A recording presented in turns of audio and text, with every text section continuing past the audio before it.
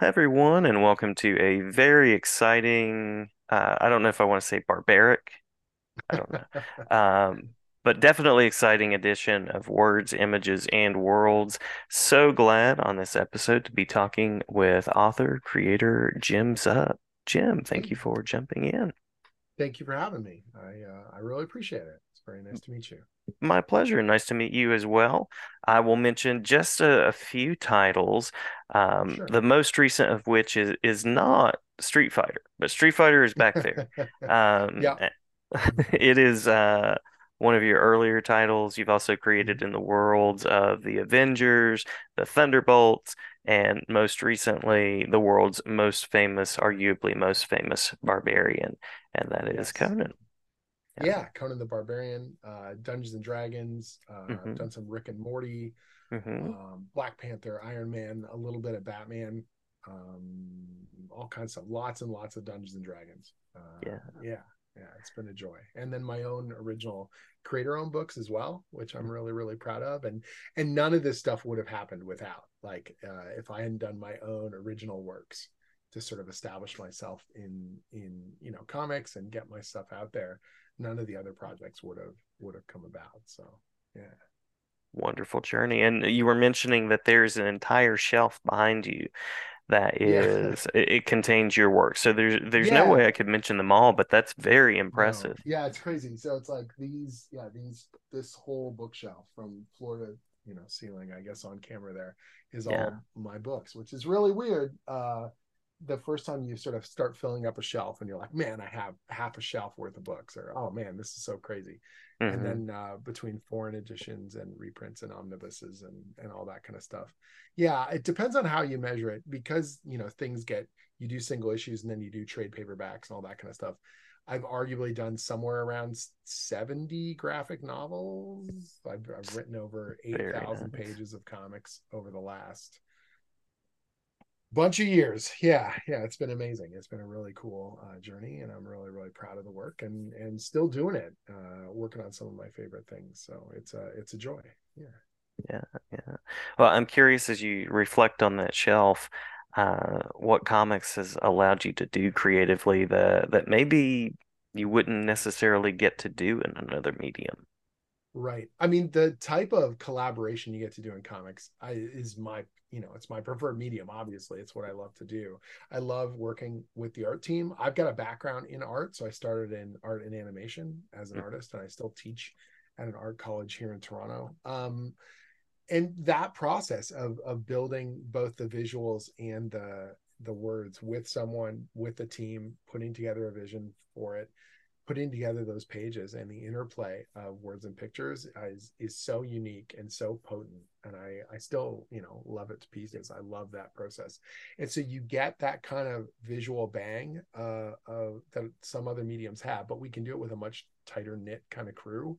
It's almost hmm like every one of these little productions is a little indie film crew, and we're guerrilla filmmaking on the page. Like, it feels like every single time you get this really tight knit group. And when it works, when you've got the right artist, and the right colorist and the right letterer, and the words are all kind of singing together, it's amazing how much kind of harmony can kind of happen on the page and how you can enhance each other's work. In animation, we would call it plussing, that at each stage of development and design and storyboarding and animation and post-production and editing and sound and all that stuff, you're adding more, you're making it better, you're making it clearer. And with comics, it's like a really tight-knit version of that, and it's something that I really, really enjoy about the medium. And when you're working with people that inspire you, you don't want to fail them, you want to step up and deliver your best every single time. Yeah, So I love what you said there about guerrilla filmmaking on the page too. Love yeah, that. yeah. That's what's so great about it. It's a really small, tight-knit crew. Even some of the comic kind of event stuff I've done, when you get right down to it, you're talking about usually, less than 10 people, sometimes as little as two or three, working on a particular project together. And hmm so it's tight knit. You get to know each other. You get to figure out what each other's strengths are and what you're capable of, and how to maximize the kind of impact of that on every page and in every story as much as possible. Yeah, yeah. You mentioned some creator-owned work that you've done, and I'm curious Mhm. about the titles, the types of stories that you're really drawn to Sure. tell. I'm really known for sword and sorcery writing now, and all of that stems from a book that I did in 2010. But the first book I ever did was a web comic. This is like something that I serialized online. I was working in the animation industry at the time, and it was like a hobby for me in the evenings. I would post usually 3 pages a week. Every Monday, Wednesday, and Friday, I would post up a new page of this little story called The Makeshift Miracle, and Mm, it was this surreal kind of coming of age story. A lot of the web comics at the time were very much in this kind of comic strip sort of comedy mold. Some of them would do more kind of slice of life stuff, but it was always about like very much in that newspaper gag strip kind of format. Like there was always a punchline and thing like that. And I was sort of doing a more dramatic story that I was trying to tell, and I had a distinct ending in mind, and that I was building towards. And so that was a really great way for me to learn about how the medium worked, mm, and kind of at the time, kind of shortcut around all the hassles and the frustrations of trying to get a publisher or figure out how book publishing worked. I could just have my own website and post up pages, and people could find it. At first I was just posting them hoping that friends and family would read it, and then eventually it sort of spread, bit by bit, and people were sharing it around, and you start to meet other people in the, I guess at the time, the web comics kind of industry, if you wanted to call it that. None of us were really making money, and we didn't know what we were doing, but we were kind of scrappy and do it yourselfing our way through the industry, and bit by bit learning more and more about how comics worked and business and conventions and all that kind of stuff. And eventually I would go on to work at an art studio called Udon. They do all sorts of publishing and things now, but they've made a bunch of comics over the years, including the Street Fighter stuff, like you mentioned earlier. I learned a ton through that studio how to do professional art illustration, working with clients on comic books and advertising art and video game concept art and movie concept art, all sorts of amazing stuff like that. And eventually got some really good grounding in that kind of experience, and would carry that forward to getting back to my own original concepts. So I worked with an amazing artist named Chris Stevens and another artist named Edwin Huang, a colorist named Misty Coates, and our amazing intrepid letterer Marshall Dillon, and we made a action comedy fantasy book called Skull Kickers, and that launched in 2010. And that changed my life because it kind of put me on the map with people. Image Comics was going through this kind of cool renaissance of, the Walking Dead TV show was in development, and it was like, oh, indie comics and creator owned comics are kind of hot again. And we were putting out this really, in a market where there weren't a lot of fantasy books, we were putting out a fantasy book, and where there weren't a lot of humor books, we were doing this kind of slapstick comedy kind of thing. And we built up our own little fun readership, and people looked at me as a writer for the first time in a long time, that wasn't just this guy working at this art studio or this guy at conventions. I was making stories, and I was working with some amazing people, and that kind of got me on people's radar, like, oh, Jim tells good stories, oh, Jim's organized, he's a good person to work with. And that would spin off. It took a little while, it always does, but that would spin off into other opportunities to write on other people's stuff. Eventually this comic called Pathfinder, based on the tabletop role-playing game, I would do a Red Sonja special. I would end up doing just all kinds of different things. I got to do my first sort of project over at DC Comics, and then as I was slowly building up those credits, I was doing more and more of my own original stuff as well. I worked with a good friend of mine, Stephen Cummings, and we made a book called Wayward, which was this kind of teen drama supernatural story set in Tokyo. And that one leveled me up again, got me on a lot more people's kind of radar, had a regular readership really build up for that book. And that was sort of the breakthrough. After 2014, I started to get pretty regular work, whether it was at Marvel or with companies like IDW, or obviously I was doing more writing stuff at Udon, and just at that point it was like, oh, this is a viable career. Like I can actually do this on a regular basis, and get to work on these really cool properties that I grew up with, or stuff that I've always wanted to kind of explore. Yeah. Love the journey, love it. And that brings us to your current work with the Sumerian. Mm-hmm. So I'm Yes. curious about what that's been like to get to work on. It's surreal in a lot of ways. I have been kind of intertwined with Conan stuff for so long. Obviously, grew up reading the Marvel comics and seeing the original Arnold Schwarzenegger movie. Loved reading the original Robert E. Howard stories and in the short stories from the pulps. But that stuff is really kind of in my blood, and you could see that in things like Skull Kickers. Even though it was a comedy book, we definitely had kind of that fantasy ridiculous edge. It had Dungeons and Dragons in it. It had that Conan the Barbarian kind of feel to it. Hmm. And so one of my first professional gigs in the industry was actually recoloring some of the reprints for Conan for Dark Horse, which was a really fun kind of project. This is like 2003, like Yeah. before any of my writing credit stuff. So it was funny that one of my first published credits is as a colorist, and now I'm linked to, I'm writing the flagship book for Conan the Barbarian. uh I'm the only person currently who's written the character at 3 different publishers. So I wrote some Conan at Dark Horse, Hmm. not very much, but a little bit there. I've written the character at Marvel, and now I'm writing it, under this new imprint under Heroic Signatures, which is the actual rights holders of Conan the Barbarian, and it's being printed by Titan, which has been really, really cool. And so Conan's kind of been a part of my life for quite a while, but now this new publishing initiative we just launched in August. Hmm. The rights holders wanted to do their own kind of publishing. They didn't want to have any more kind of licensing deals. They wanted to control the sort of future and fate of the character. There have been Conan the Barbarian comics being published for 50 years now, and they Hmm. felt like they could chart their own path in a much more direct manner. And they liked the work that I did over at Marvel. They felt like I had a good voice for the Sumerian and his world, and had some really cool ideas. And so we put together this very ambitious publishing plan, and launched over the summer. And the response has been explosive. It's been Hmm. absolutely amazing. One of the biggest, one of the craziest projects I've ever been a part of. And the fan response has been unbelievable. Honestly, it's weird because, like I said, I've written other Conan stories before, and the response was fine. People liked it. Yeah. But this new series, man, oh man, the teams that I get to work with artistically are phenomenal. Getting to work directly with the rights holders and build this thing out over a longer period has been just awesome. Hmm. We've got great support editorially. Our publisher is amazing. Our creative team is amazing.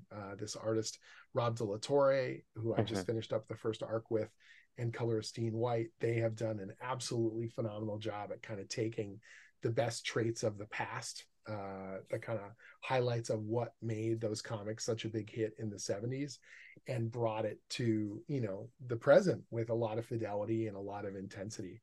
And then Hmm. the second story arc that literally kicks off this week when we're recording it, that is being drawn by this amazing artist I've always wanted to work with. His name's Doug Braithwaite, and Uh-huh. our colorist Diego Rodriguez. And they're bringing, again, this really beautiful classic look that feels like the pulps, but like tuned up to 11. We get to do kind of this unfettered, unleashed version of Conan, which is distinctly R rated if this was a Hmm. movie, but Hmm. also very much in line with kind of the original source material, expanding upon that mythic structure and just really going to town with it. And the readership, both the long, fans of Conan that have been with the character for decades, or brand new people jumping on board because they've heard it's a good thing, they're really, really responding to it. And that is what is most exciting for me, and most yeah, just such a joy is to realize that we've been able to kind of capture this energy that people love about the character, and bring them this version of the character that I feel like is timeless and really, really cool, and doesn't have to be something from the woeful past. It's like, no, this thing is vibrant and awesome and Hmm. well worth Hmm. following in the here and now. So yeah, it's been amazing. Yeah, yeah, and I'll just tip off a wonderful setup in the first issue for that first arc, Thank and you. I believe it's Richard Starking's Yes. comic So craft. Rich Starkings Yeah. is, I mean, he's an award-winning legend in the industry. I've never had a chance to work with him on a project before, and he is bringing this classic flair to all of our lettering, and making it feel again like it stepped out of the 70s, but the best kind of traits of it with the fidelity of printing and color that we can get here in the 2020s. Hmm. And Richard's awesome. He is like, so he has been associated with Conan lettering for God, since the Dark Horse run. Hmm. And Hmm. he is such a big fan of the character. And I was actually a little bit intimidated to have him on the team because he's been such a legend in the industry. And man, that guy is so supportive and so kind and so gung ho. We've jumped on calls together, and he is just like a big kid. He is such an amazing guy. I had this incredible interaction with him at San Diego this year. We were doing our kind of pre-launch. We had early copies of the book at San Diego that people could buy. And I'd never met Richard in person. And we had just the most delightful conversation. He was just so supportive and complimentary of our team, and that feeling of a team that he feels like, we're just this really cool kind of creative family, with this really special character. Like you said, probably the most famous, arguably the most famous sword and sorcery character in the world. Hmm. I've said it before, but like the Superman of sword and sorcery, he is the template on which people have built the genre. He is the template. Whether or not you like or don't like Conan the Barbarian, a lot of your creative choices when it comes to sword and sorcery are either playing into some of those concepts, those stereotypes, Hmm. or being built to contrast against them. Do you know what I mean? Yeah. Like, but you have to address it. It's like Tolkien. It's one of those intrinsic kind of elements that make up fantasy. The difference being that Tolkien, I feel like, they call it high fantasy.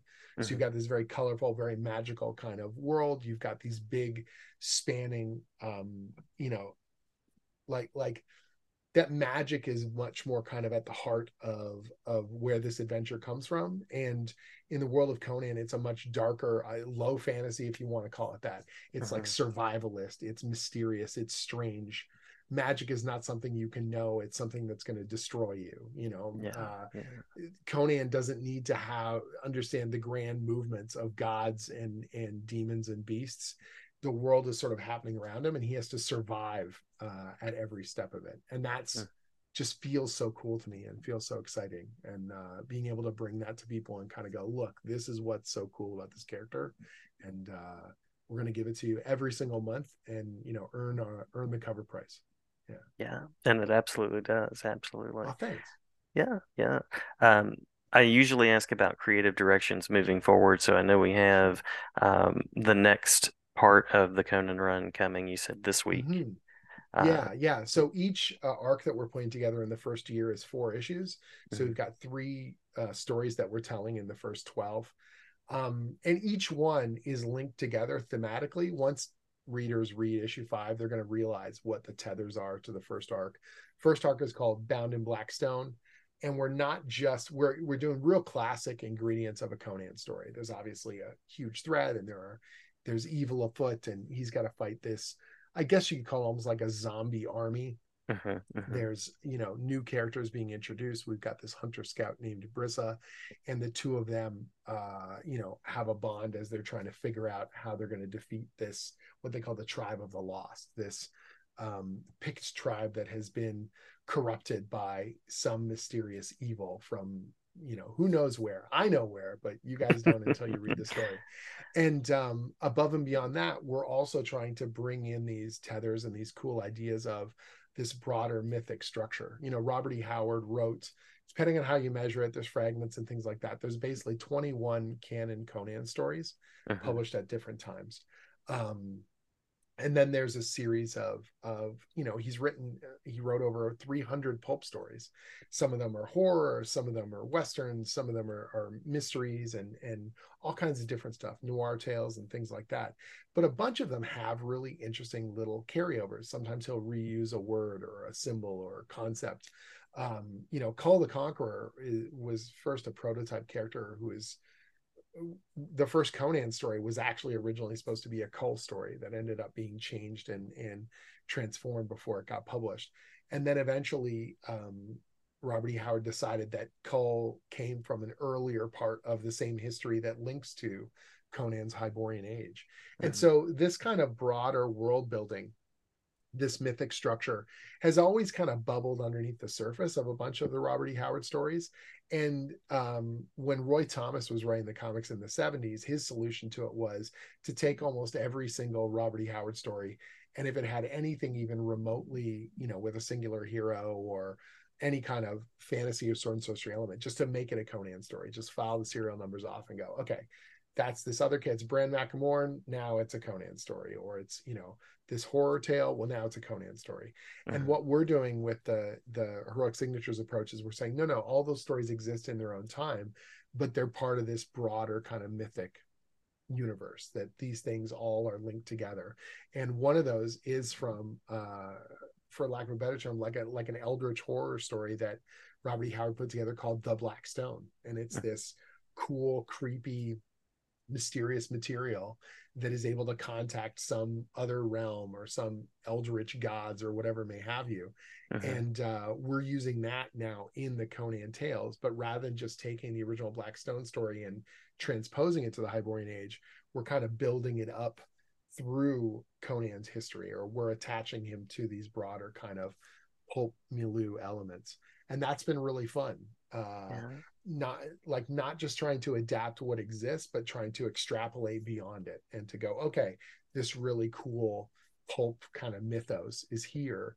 What can we do to link these together more tightly, or how can we make this dramatically satisfying, and what kind of mysteries can we sprinkle into this story that we can pay off 5, 6, 10, 12 months down the road, so Hmm. that readers are engaged and excited in ways that they may not have been before. One of the difficulties when you have such well-known material is that, like, every single Conan story and almost every single iconic Robert E. Howard story has already been adapted in comics.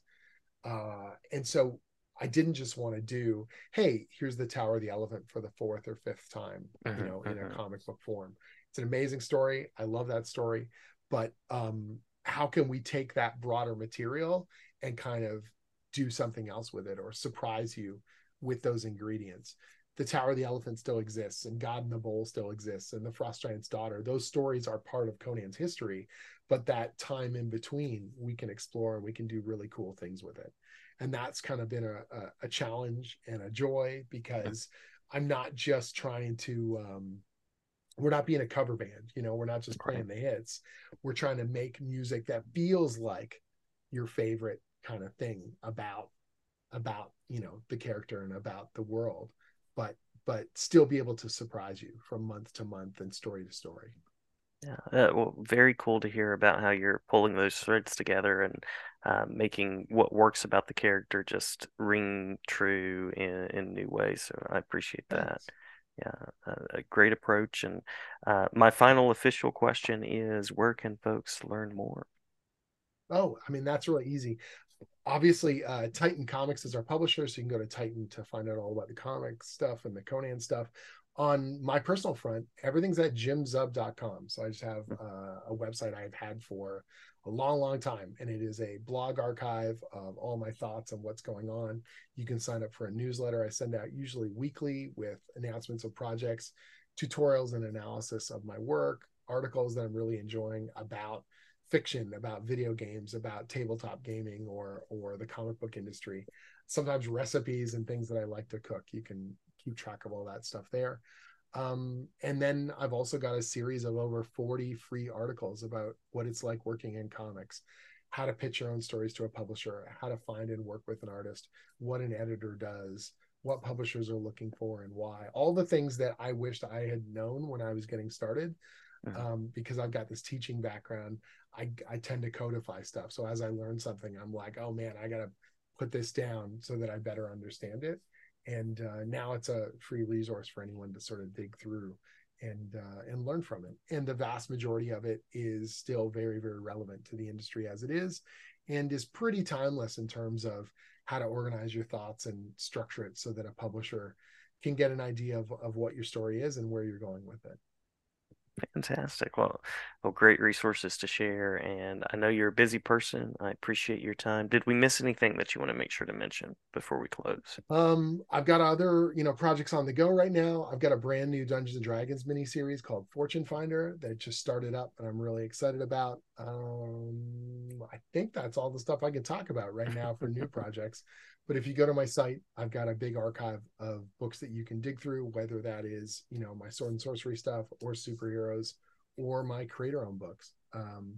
And next year I'm going to have a pretty aggressive travel schedule, so I will be at a bunch of different conventions in North America and abroad. So again, if you're on my website, you'll see those announcements, and if you want to meet me or get books signed or stuff like that, it is an absolute pleasure to meet people on the road and to chat comics with them. I just did New York Comic Con, just a month and a half ago, Mhm. and getting to meet people who have been reading the Conan books and their excitement, it really does recharge my creative batteries and reminds me why I do this stuff. So it's a joy.